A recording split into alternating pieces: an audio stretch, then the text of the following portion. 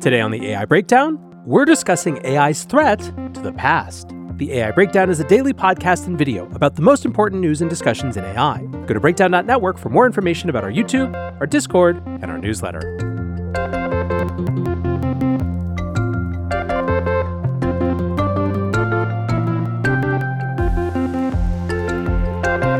Hello, friends. For this Sunday episode, we have another long reads. Normally, I try to just do one long reads episode, but this week we had a little bit of travel and I wanted to at least have some episode. And frankly, this whole Google conversation around Gemini and bias and quote-unquote wokeness and whatever else has been imposed upon it just hasn't gone away. It has had dramatic financial impact for Google in the form of reduced share price. It is clearly causing consternation at the highest levels of that organization, given the CEO's letter to staff earlier in the week. And what I argued last weekend when we discussed this is that part of why this is such a big deal is not that it's just triggering an American culture war, which it is, and that's certainly part of the noise around it. But beyond that, it's also triggering an awareness, a fundamental understanding in practice of what an AI could do when it comes to our understanding of our own past, when it comes to the ownership of history. Interestingly, back in January, Jacob Shapiro and Chris Mattman, respectively the managing director of the Empirical Studies of Conflict Project and the director of the Information Retrieval and Data Science Group at the University of Southern California, wrote a piece for the New York Times called AI is Coming for the Past, Too. We're going to read it now in the context of what we've seen with Gemini and my argument that this is about ownership of history, and that's the thing that people are really scared of. The authors write, "We don't have to imagine a world where deepfakes can so believably imitate the voice of politicians that they can be used to gin up scandals that could sway elections. It's already here. Fortunately, there are numerous reasons for optimism about society's ability to identify fake media and maintain a shared understanding of current events. While we have reason to believe the future may be safe, we worry that the past is not. History can be a powerful tool for manipulation and malfeasance. The same generative AI that can fake current events can also fake past ones. While new content may be secured through built-in systems, there is a world of content out there that has not been watermarked, which is done by adding imperceptible information to a digital file so that its provenance can be traced. Once watermarking at creation becomes widespread, and people adapt to distrust content that is not watermarked, then everything produced before that point in time can be much more easily called into question. And this will create a treasure trove of opportunities for backstopping false claims with generated documents, from photos placing historical figures in compromising situations, to altering individual stories in historical newspapers, to changing names on deeds of title.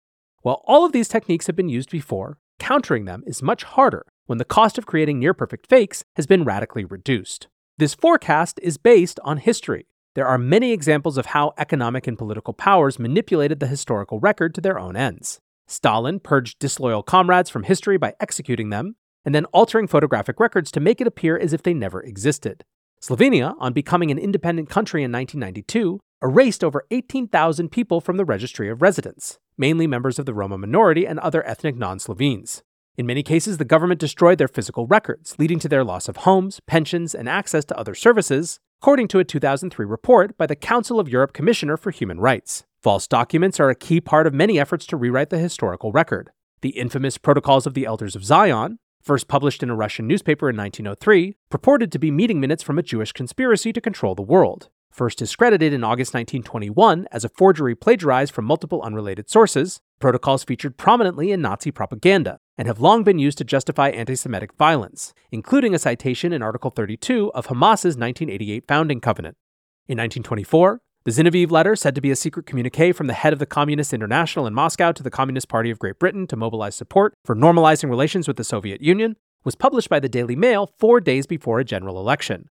The resulting scandal may have cost Labour the election. The letter's origin has never been proved, but its authenticity was questioned at the time, and an official investigation in the 1990s concluded that it was most likely the work of White Russians, a conservative political faction led at the time by Russian émigrés opposed to the communist government. Decades later, Operation Infection, a Soviet disinformation campaign, used forged documents to spread the idea that the United States had invented HIV, the virus that causes AIDS, as a biological weapon. And in 2004, CBS News withdrew a controversial story because it could not authenticate the documents, which were later discredited as forgeries. They called into question the earlier service by George W. Bush, then the president, in the Texas Air National Guard.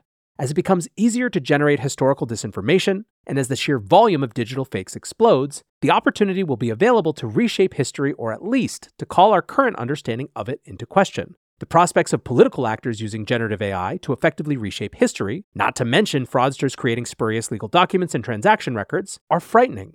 Fortunately, a path forward has been laid by the same companies that created the risk. In indexing a large share of the world's digital media to train their models, the AI companies have effectively created systems and databases that will soon contain all of humankind's digitally recorded content, or at least a meaningful approximation of it.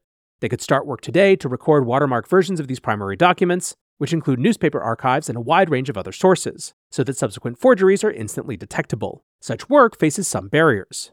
Google's Digital Library's effort to scan millions of the world's library books and make them readily accessible online ran into intellectual property limits, rendering the historical archive unworkable for its intended purpose of making these texts searchable by anyone with an internet connection. These same intellectual property concerns are causing creators and companies to fret about both the training data provided to generative AI and its implications when used to generate content.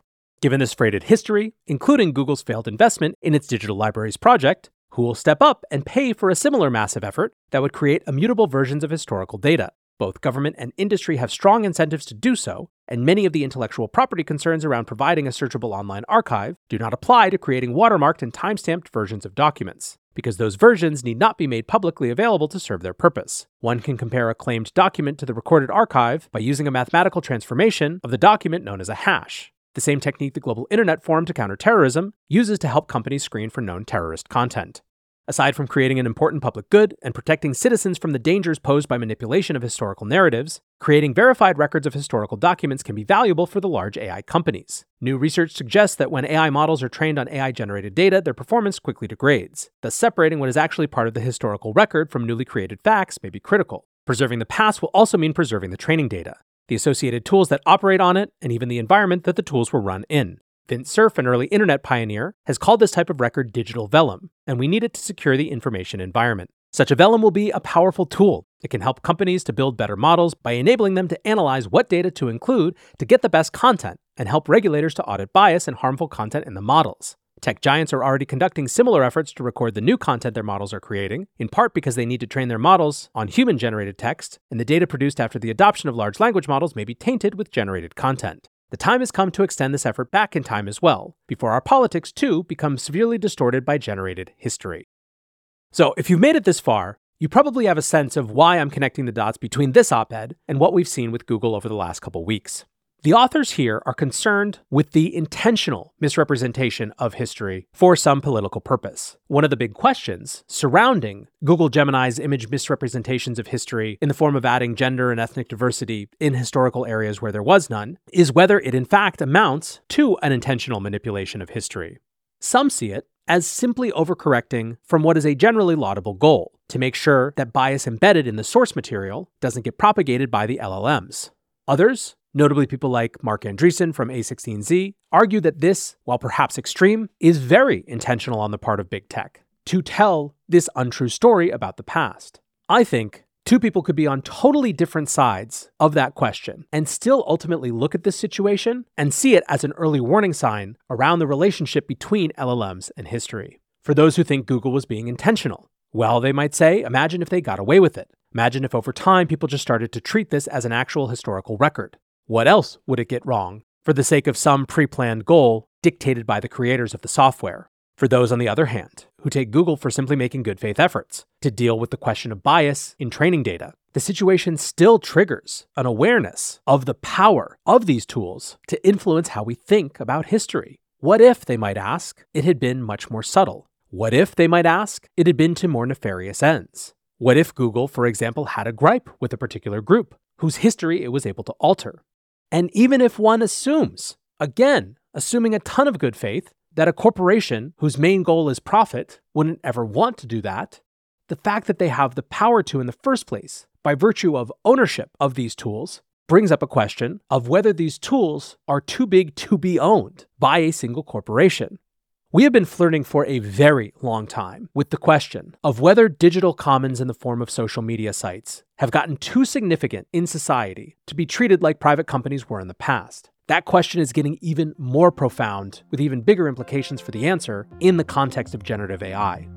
And that, again, is why this is such a bigger issue than just this one particular circumstance and having some extra diverse founding fathers. Thanks again to Jacob Shapiro and Chris Mattman for a thought-provoking essay. And until next time, peace.